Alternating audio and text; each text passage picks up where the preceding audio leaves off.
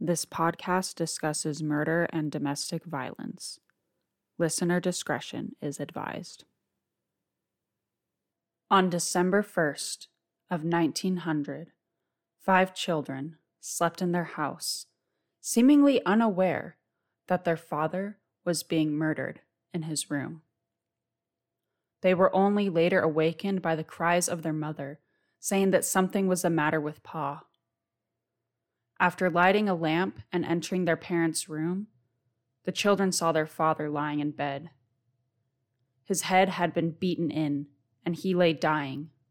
Dying because he was not yet dead. Though pieces of his skull had entered his brain, and his brain was beginning to protrude from the side of his head, John Hosack was, for the moment, still alive.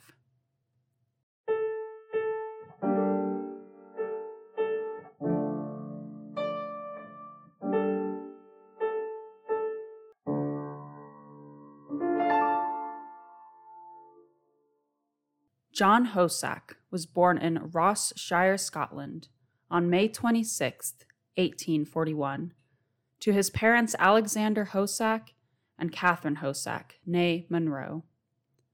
Records of the time are scarce or scattered, but it is possible that he had an older brother named Alexander after their father, born on the 13th of July in 1838, also in Scotland. When John was only a year old, his family immigrated to Canada.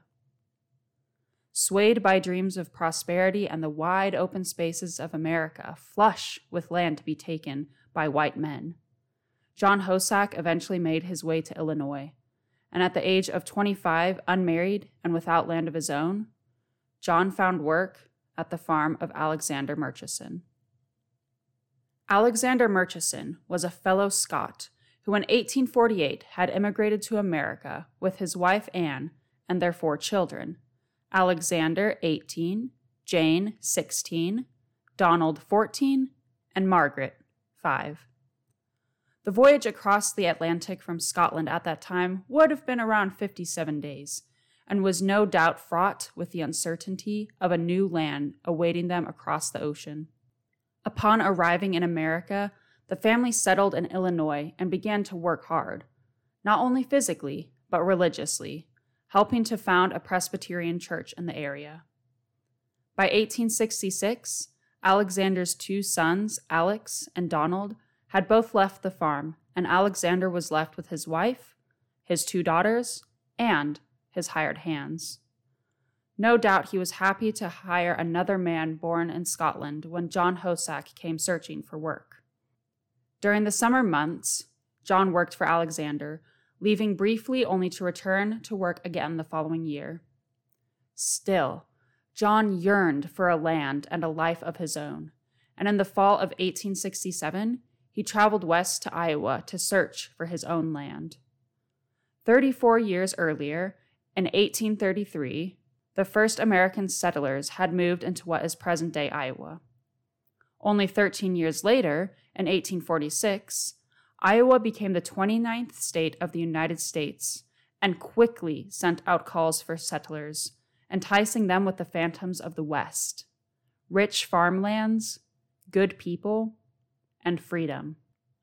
When the Civil War began, Iowa supported the Union and sent large supplies of food to the Union Army as well as to cities in the East. They also supplied troops to fight in the Union Army, sending around 116,000 men out of a population of 675,000, the highest proportion of soldiers sent to military service by population than any other state fighting in the Civil War. Alexander Murchison's son, Alex, was one of those men who fought in the war and survived. After the end of the Civil War, Iowa's population began to boom, the still open call of land and freedom alluring many in, including John Hosack. After exploring the relatively new state, John found a piece of land that he deemed suitable to his needs, a swath of 120 acres, with soft, rich dirt, trees, open fields for planting, and most importantly, a space that he could call home, where he could build his own house with his family, where they could live together for years, where he and his children and his children's children could continue to prosper. All thanks to the hard work of his own hands. Here, he could build his fortune, the life he had always wanted. The land belonged to John and Indiana Hollis, who sold him the 120 acres for the mere sum of $480, about $10,000 in today's money. A single acre of land on average today in America costs about $12,000. Therefore, if John Hosack was to buy his land today at the averaged cost of an acre, it would cost $1,440,000. And for only $10,000, John had his whole life ahead of him. He returned to the farm of Alexander Murchison after purchasing his own land. Though there is no substantiating evidence, there are rumors that John had wanted to originally marry Jane, Alexander's older daughter, who was 9 years his senior, and in 1867 would have been deemed past eligible marrying age. Whether or not he truly had eyes only for her is not known. What is known is that by December of 1867, John was going to be a father, and the child was not by Jane. It was by Margaret, Alexander's younger daughter. Eager to put off the scent of any scandal that would come when their child was born, John and Margaret quickly married on January 28, 1868. They were married at Margaret's brother's, Donald's house. Throughout their married life, they would continue to lie, saying that November 19, 1867, 9 months prior to the birth of their first child, was their marriage date. Neither Margaret nor John would have ever expected this lie to be later brought up in a court of law. And John certainly did not think of it in the early year of 1868. For in 2 short years since arriving at Alexander Murchison's farm, he had achieved exactly what he wanted: land to build his life, a wife to help him, and a child already on the way to continue his legacy. In the spring of 1868, Margaret would travel with her new husband to Iowa. She would leave behind her roots, her family, her whole world. Except for her brother Donald, Margaret would never see the rest of her family, ever again. Farm life in the late 1800s could be isolating and grueling work. It was not uncommon for children, especially women who married, like Margaret, to travel to distant lands and never see their family again. And once on the farm, Margaret would have had many duties to perform. Work was broke down by sexes, with males performing the more labor-intensive jobs, such as clearing land and plowing fields, planting and harvesting, tending to any structures such as houses, pens, and fences on the farm, and also seeing to the larger livestock, such as cattle.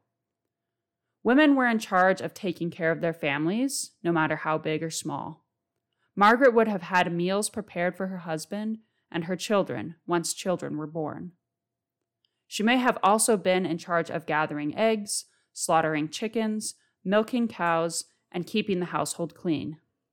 It would also have been a woman's job to clothe her family, spinning threads, sewing and mending, as well as cleaning all the clothes, a job that with modern-day technology seems easy and painless. To those without this technology, even to this day, cleaning clothing can take hours and be hard work. If water can be heated, it will be. Clothing will be drenched, scrubbed, dried, and even ironed if possible. It takes strength to do it properly, and it takes time. Yet, despite all of their work, women were little valued as true contributors to the success of their family's farm, with most praise and honor being put upon the men. This would have been no different from Margaret Hosack, who, battling with being torn from her family and her land, also now lived in an area with few farms and no established roads between them.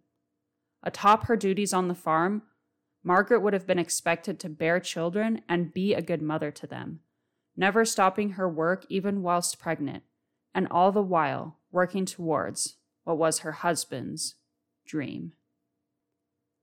By the winter of 1900, Margaret had borne John 10 children, 9 of whom survived to adulthood.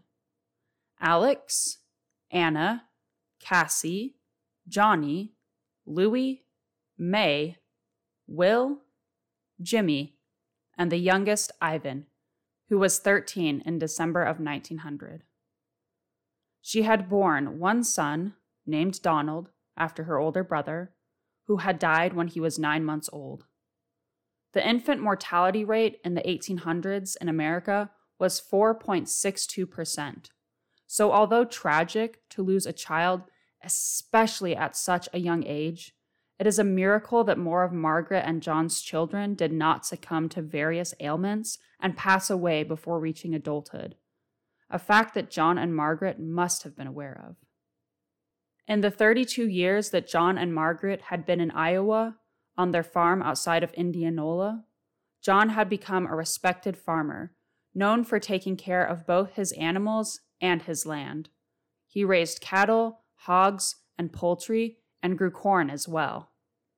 He had expanded his holdings from 120 acres to 200 acres. He had a 2-story house with bedrooms for his children, a kitchen, and a large sitting room. He had the respect of his neighbors and fellow farmers, and had even run for county treasurer in 1898, coming within 2 votes of winning. Not deterred by his loss, John had quickly returned to his life on the farm, knowing that because of his own hard work, he had all that he needed in life. From the outside, life may have seemed ideal for the Hosack family. John had 9 children who had survived into adulthood, 5 of whom still lived at home by the winter of 1900. And he had his wife Margaret, who also miraculously had survived bearing 10 children without dying herself in the pains and the dangers of childbirth. But all was not easy at the Hosack farm. John, although hardworking and prosperous, was prone to a violent temper. He was easily provoked by his wife and came after his children as well. The worst bouts of his rage came when his wife intervened between him and his children, trying to protect her sons and daughters from their father's violent temper. Especially prone to his spells of anger was his son, Johnny, which had caused Johnny to move away and begin working at another farm in the area, no longer able to stand the domineering hand of his father. His wife, Margaret, however, remained with him through the thick and thin. But people now knew of the strife between husband and wife. Margaret was not afraid to talk to her neighbors of the difficulties she was having at home, often complaining of her husband's temper and, according to later testimony, more than once, wishing she could be rid of her husband. If only she did not have John in her life, that man who had taken her away from her family and her own land. If only he was not there, life could be more peaceful. Her children would no longer have to live in fear. How ideal that would be. In private, Margaret's neighbors were concerned for her, though none of them stepped forward to help. They talked of perhaps arresting John for the abuse he was wreaking upon his family, but under law in the late 1800s, he had done nothing illegal. There were even thoughts and rumors that all might be better if they locked John away in an asylum, if only to spare his wife and children from himself. But that was deemed unfit for a man of John's wealth and standing in the community. And so John Hosack continued to rule over his family until everything came to a head on Thanksgiving of 1899. Under one of his so-called spells, John Hosack had told Margaret to stay upstairs and out of his sight.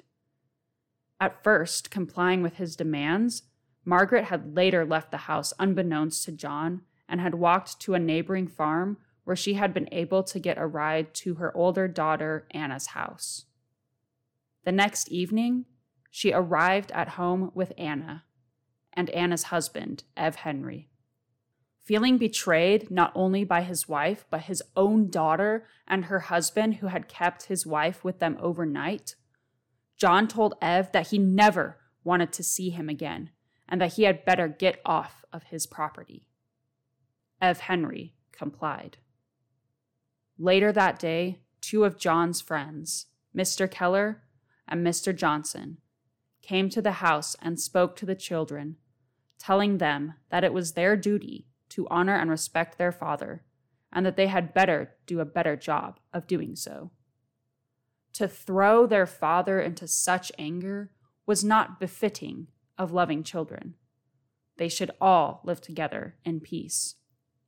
More importantly, they informed the children and Margaret that speaking to others of domestic disputes was unbecoming. What happened in the homes of others were private matters, and Margaret was no longer to discuss her issues with her husband to others in the community.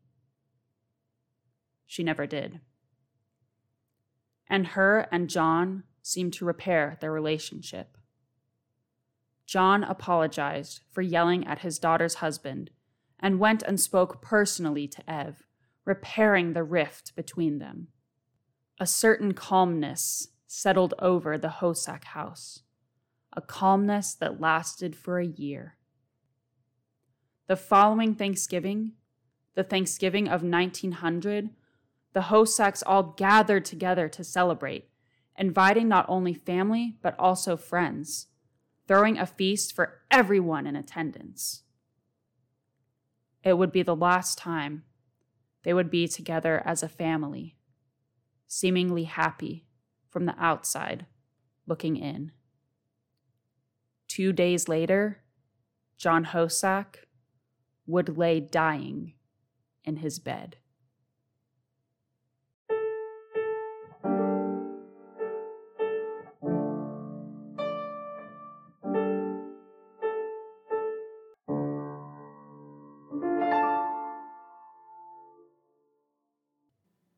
This podcast was written and produced by me, Tate Rudolphi. If you are interested in any of my source materials, please see the podcast description. If you enjoyed this episode, please subscribe and share. You can follow this and future podcasts produced by me on my Instagram at Tate Presents. Thank you for listening.